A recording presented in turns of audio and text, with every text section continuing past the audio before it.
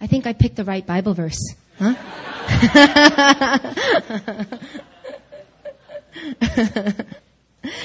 So we're almost at the halfway point of 2011. How's your year going so far? It's going good. What's the theme of 2011 for this house in particular? Year of intimacy. Now, I want to present to you guys a secondary theme that I believe has also run its course through this year, and that's a year of transition. And I want to talk a little bit about transition today. How many of you guys are comfortable with change? And some of you are like, I love it. How many of you guys are comfortable with change? You know, just because we call it the year of intimacy or the year of transition doesn't mean that once this year ends, we don't experience it. You know, we had a year of epic faith in 2010. Epic faith didn't stop when 2011 started. There's something that happens when God highlights a theme, and I believe He's setting up foundations for us to stand on. He's drawing us to the next level. And so when we're talking about the year of intimacy, the year of intimacy is for all the years to come. 2011 is not just the only year of intimacy, but there's something about intimacy that God wants us to catch. He wants to establish in our hearts. And I believe there's something about transition, something about change that God wants to establish in our heart as well. You know, this life that we live in is temporary. And I don't know about you guys, but for me, I find myself forgetting that. You know, I find myself forgetting just how temporary the things are all around me, the things that I live in. But it is temporary. Transition, in the Bible, it's defined as the process or the period of changing from one state or condition to another. I guess in another word, you can just say that transition is undergoing a process. I'm in a process. Are you guys in a process? Sometimes I hear, I do discipleship with my Emmaus staff, and holler, and I talk to them, and sometimes, you know, the topic comes up where, you know, they call me moms. Mom, I thought that I made it. For some reason, I thought that I was there, and now I feel like I'm going all the way back to the beginning. You guys ever feel like that? I want to talk a little bit about that. We're all in the process. Turn with me to 2 Corinthians chapter 3, verse 17 to 18. 2 Corinthians chapter 3, verse 17 to 18.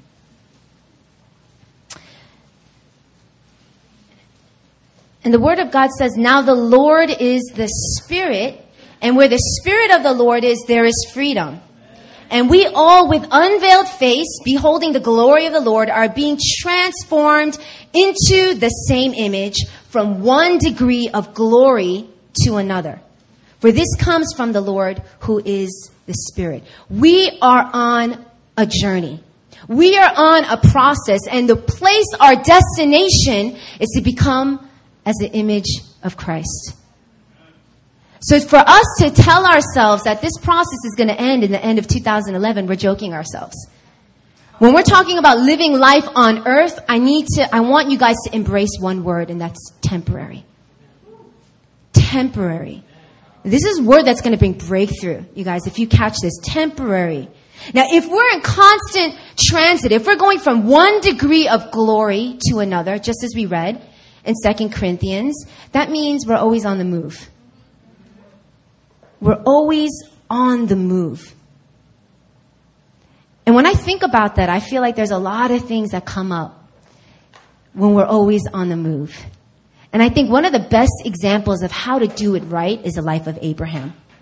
As we read just the passage of Genesis chapter 1 to 9, the beginning of Abraham's call, he was how old? 75 years old, God calls him.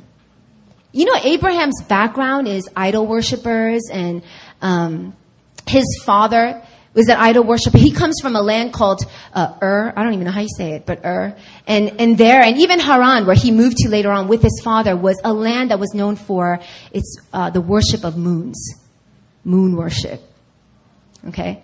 That's Abraham's family background. But Abraham himself encountered God.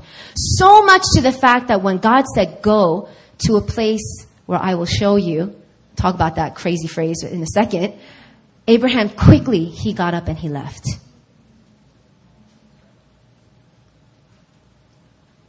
Now, Abraham he understood the word temporary. In the Bible, he recognizes himself as a sojourner. And I don't even know how to say that. Sojourner. Anyway, listen, all right. The whole purpose of what that means is a temporary resident. That's what that word means, a temporary resident. And when he referred to himself, that's how he called himself. I'm a temporary resident. He understood that every place that he went was temporary. Now you're going to see just how crazy this is now. Some people think Abraham did that because of his occupation, him shepherding or donkey trading or, all that stuff. Naturally, his occupation would have him lead to different lands so his animals and herds and whatever can eat. But I really believe that the reason why Abraham identified himself as a temporary resident was actually very divine. And it's a picture and an idea that we have to cling on to as well. A temporary resident. Now God calls him to a land which he will show him. Isn't that weird? He said, go to a land I will show you. How are you supposed to go to a land you don't know where you're going to go to because it wasn't shown yet? But when I read that verse, I understand it completely because I feel like that's my life. That I'm walking to a land that God is continuously showing me.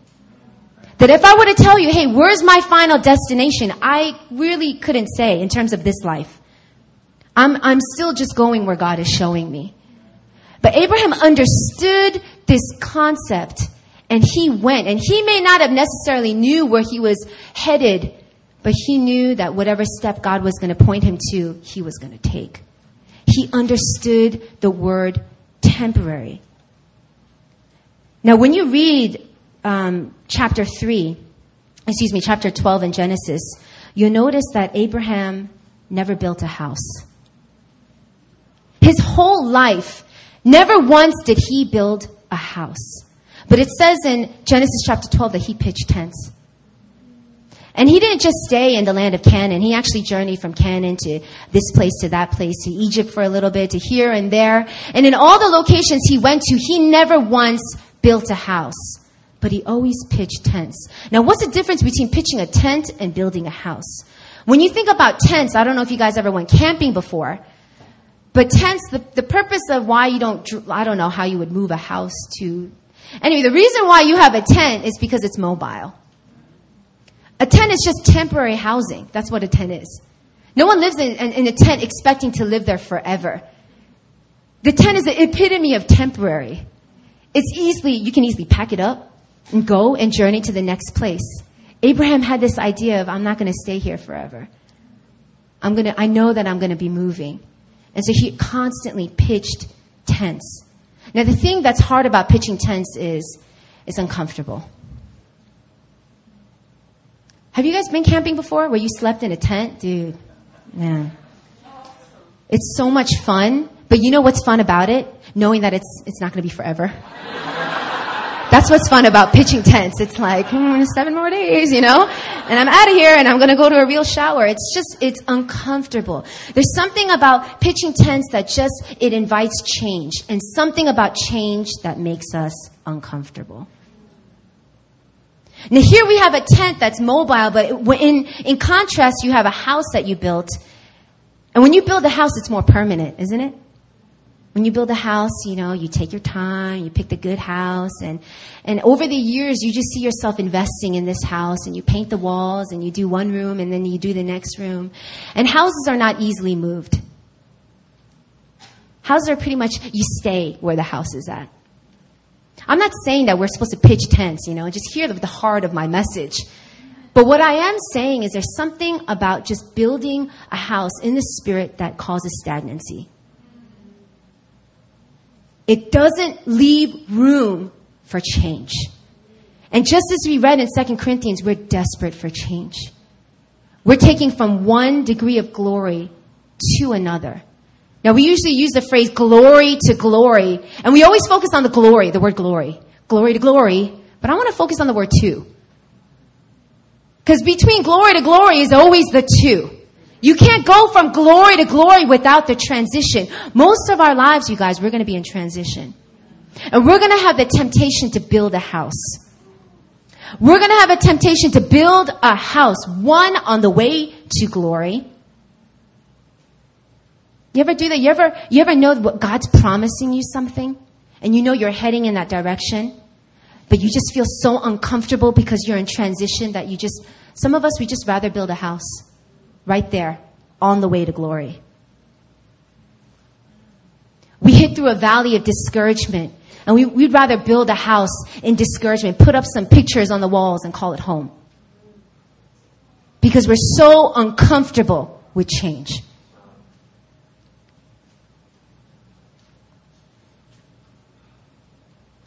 God wants us to be a people that pitches tents when it comes to things of this world. I live in a beautiful apartment. A beautiful apartment. Listen, every time I walk in my apartment, I'm constantly reminded of God's goodness. Like, if you guys ever visited, it's an apartment it's just favor. It's favor. It's definitely what Christian and I, we haven't earned or deserved, but we got because God loves us. The thing about that apartment is, it's temporary. You know, if you look at my walls in my apartment, it's like totally naked. And I always like tell people, oh, I want to do interior decoration and put up wallpaper. But in the back of my mind, I'm like, what's the point? It's temporary. You know, I mean, again, don't get me wrong. It's good to decorate your home, you know, even if it's temporary. Okay? However, there's that part of me that knows that it's not going to be forever. And when I understand that, there's something that's amazing that happens. One, I'm able to enjoy it more than I could ever enjoy it. There's something about understanding that things are temporary. One, that gives you endurance. And two, that has you maximize where you're at right now. For example, if I'm on missions and we're gutting it out, you know, and we're in the middle of, who knows, in the jungle, there's a part of me that's telling myself, it's temporary. But that word temporary gives me a spirit of endurance that I'm going to push through.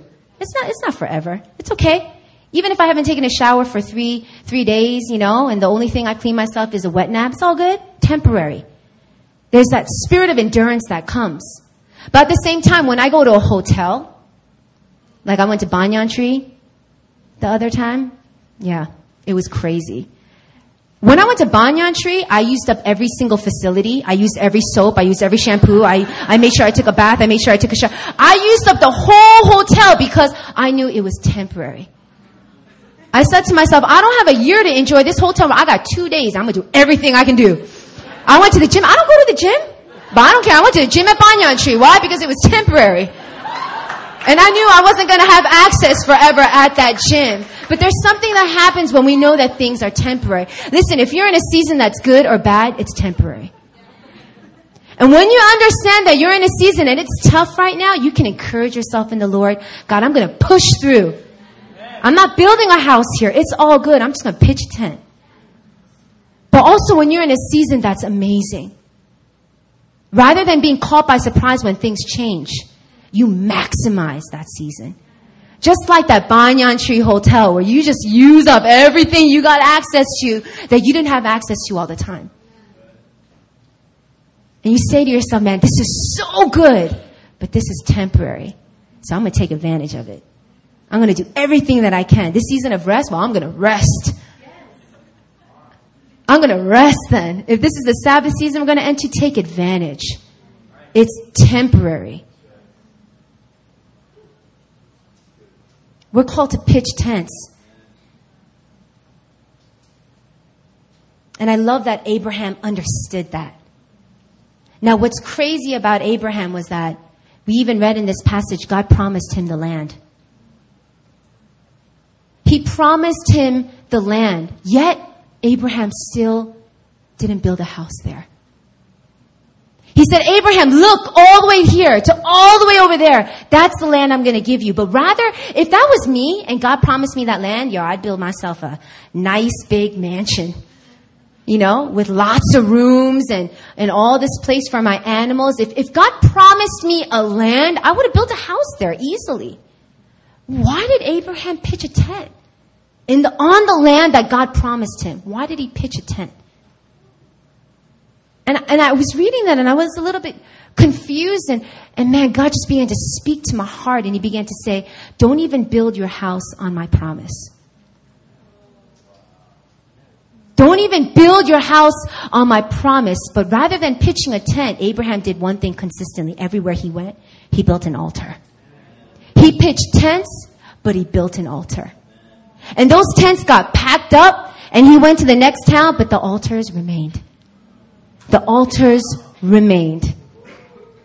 And so here's Abraham and he refuses to build a house. His house. But there was a house he constantly built everywhere he went. It was an altar. It was a house of worship unto God. He said, my home is not on this land per se, but my home is in you. We're called to put our focus to marry, not the promise, but to marry the promise giver. And sometimes we get so stuck feeling like we're engaged to the promise that we're constantly in pursuit of the promise. And that we're unable to rest until we get the promise. But when you're betrothed to the promise giver, even if you're in the midst of your journey, you can be in complete rest all the way through. That when we're going from glory to glory, even in the word to, you're in full rest.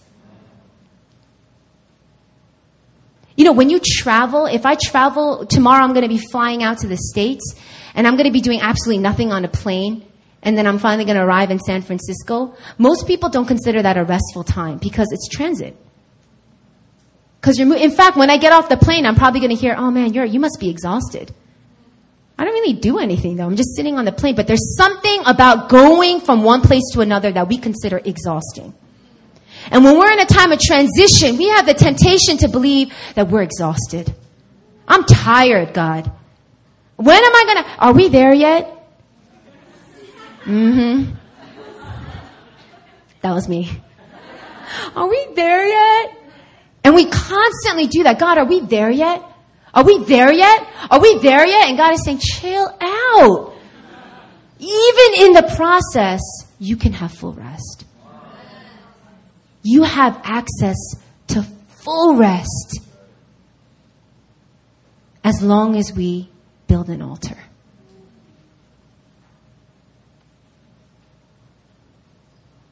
When you move into a place, you want to unpack everything. You know what I'm talking about, right? You want to settle in, and we're all about settling. We're all about, people love to settle. It's something in the human nature where we want to settle down, but I feel like what God is saying is don't settle. Don't settle. Not even for my promise, don't settle. Because after that promise, I got a better promise. After that glory, I have a better glory. After that, I have a new level for you, so never settle. Never settle because there's more. It's that content for the kingdom, that core value that we hold in this house. It's the ability to have a deep dissatisfaction. But there's a difference between just having a deep dissatisfaction and staying there and having a deep dissatisfaction and always building an altar. Don't build a house for you, but build a house for Him. Build a house for Him. It's so cool that Abraham built altars because when he traveled and sometimes his sons or his descendants would come back to a place where he built an altar, they would see that. And they would look at the altar that their father set up and they'd be able to connect with the lesson that was learned there. There's something powerful about building an altar. What happens when you build an altar is thanksgiving. Every time Abraham put those stones on top of stones, I believe he was giving thanks to God. God, I give thanks to you. Thank you for taking me from A to B. And I know I'm about to go to B to C, but I just want to give thanks to you right here. And he builds an altar. God, thank you for teaching me about patience. and he builds an altar. He begins to take the lessons and the breakthrough that God showed him through that season, and he built an altar for it. That's what we got to do. We got to build altars. We're going from glory to glory, but we can't forget. We always, it's so tempting to forget, isn't it? It's so tempting to forget, but there is power in remembrance. There's power in the remembrance. And I feel like the building the altar that Abraham has done all throughout his life while pitching tents was all about remembering. He had us pitch tents and build an altar. Don't settle on glory. Amen. Don't even settle on a promise. Don't settle on the way to the promise, but settle in on him. Settle in on his presence. Settle in on his goodness. Settle in on your relationship with God. Build a house of worship. That's why I love K1. If you guys haven't gotten a chance to check out Kingdom First, you need to. Really for your own benefit. There's something that happens in the prayer tab that just cultivates this ability to build altars. I feel like I'm the Wednesday morning slot. And literally every Wednesday morning, I believe we're building up an altar. We just build an altar that morning. And then as we build up that altar on Wednesday morning, we're able to worship God and just set up a house of just praise to him. I'm able to do that throughout the day. There's something that gets cultivated. I can't explain, but really I highly recommend you guys go. If you're available, check it out. Because something special is going on at the Prayer Tabernacle. And I believe what it is it's God teaching us how to build altars. How to build altars for him. Pastor Benjamin at Living Hope, he's going through a time of transition. Not only is he, but the whole church is going through a time of transition. And he sent Christian and myself this really long Facebook message. And in the middle of this long Facebook message, there were just a couple of sentences. But I read those sentences and I was completely floored. If you guys have a small group leader or a spiritual leader in your life, do they ever do that? They just say something just in passing and you're like, what? And you catch it and it's life-changing. Does that ever happen to you guys? In the middle of this long passage, he writes this. What I find is that we must begin to think like Abraham. He never built a house. He pitched tents and built altars. Every place God takes us to, we want to build a house. But God just wants us to build an altar and to pour oil all over it. God is leading us to the place that he'll show us, but we tend to settle for less than what he has planned for us. Don't settle for less. Turn to your neighbor and tell them, don't settle for less. Don't settle for less.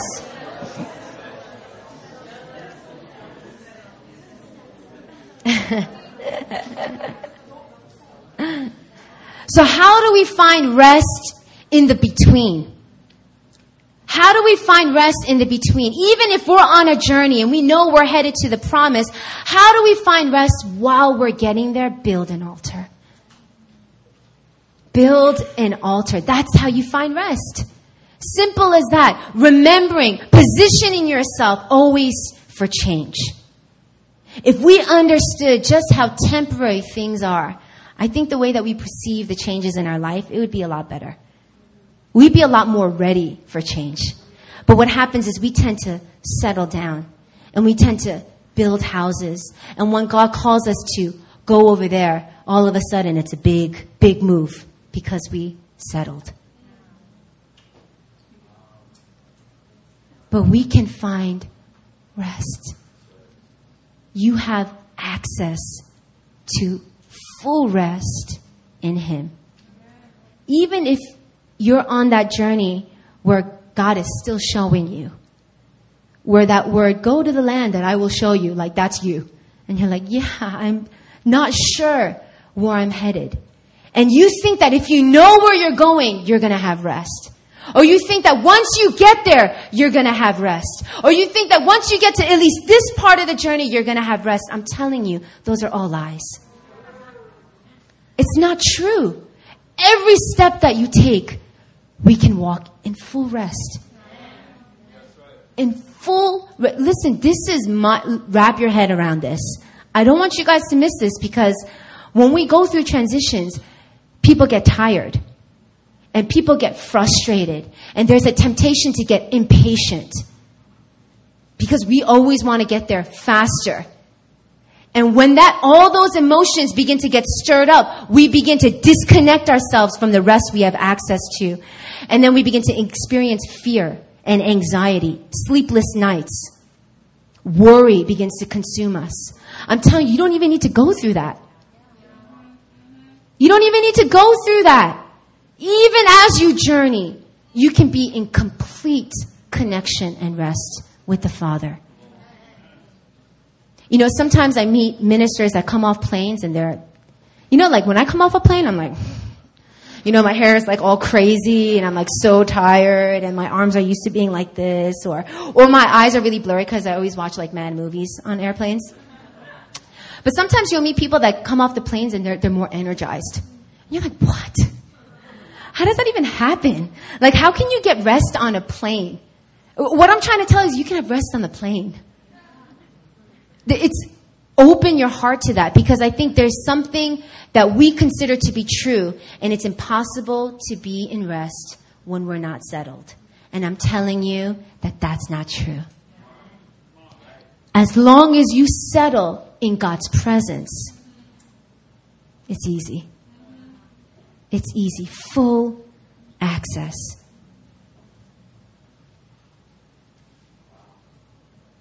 I want you guys to just close your eyes for a second.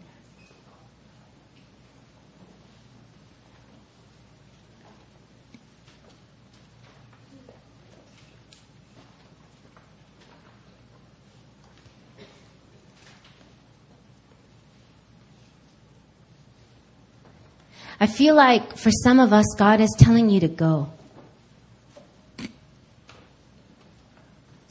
There are things that He's calling you to. And He's saying, go. And you know that in order to go, you're going to have to leave some stuff behind. And you know, in order to go, you're going to have to kind of pack up all the things that you put up in a house. But I want you to hear the words that God speaks after He says, go. And I will make you a great nation. And I will bless you and make your name great, so that you will be a blessing. I will bless those who bless you, and him who dishonors you I will curse. And in you all the families of the earth shall be blessed. After that word go, there's a promise of blessing. There's a part of us that's so resistant to change. There's a part of us that wants so eagerly to settle on something that is just temporary. But I feel like God just wants to speak a word of comfort to those He's challenging. And that's go. But I'm going to bless you. I'm going to bless you. I'm going to bless you so much that you can't help but to be a blessing.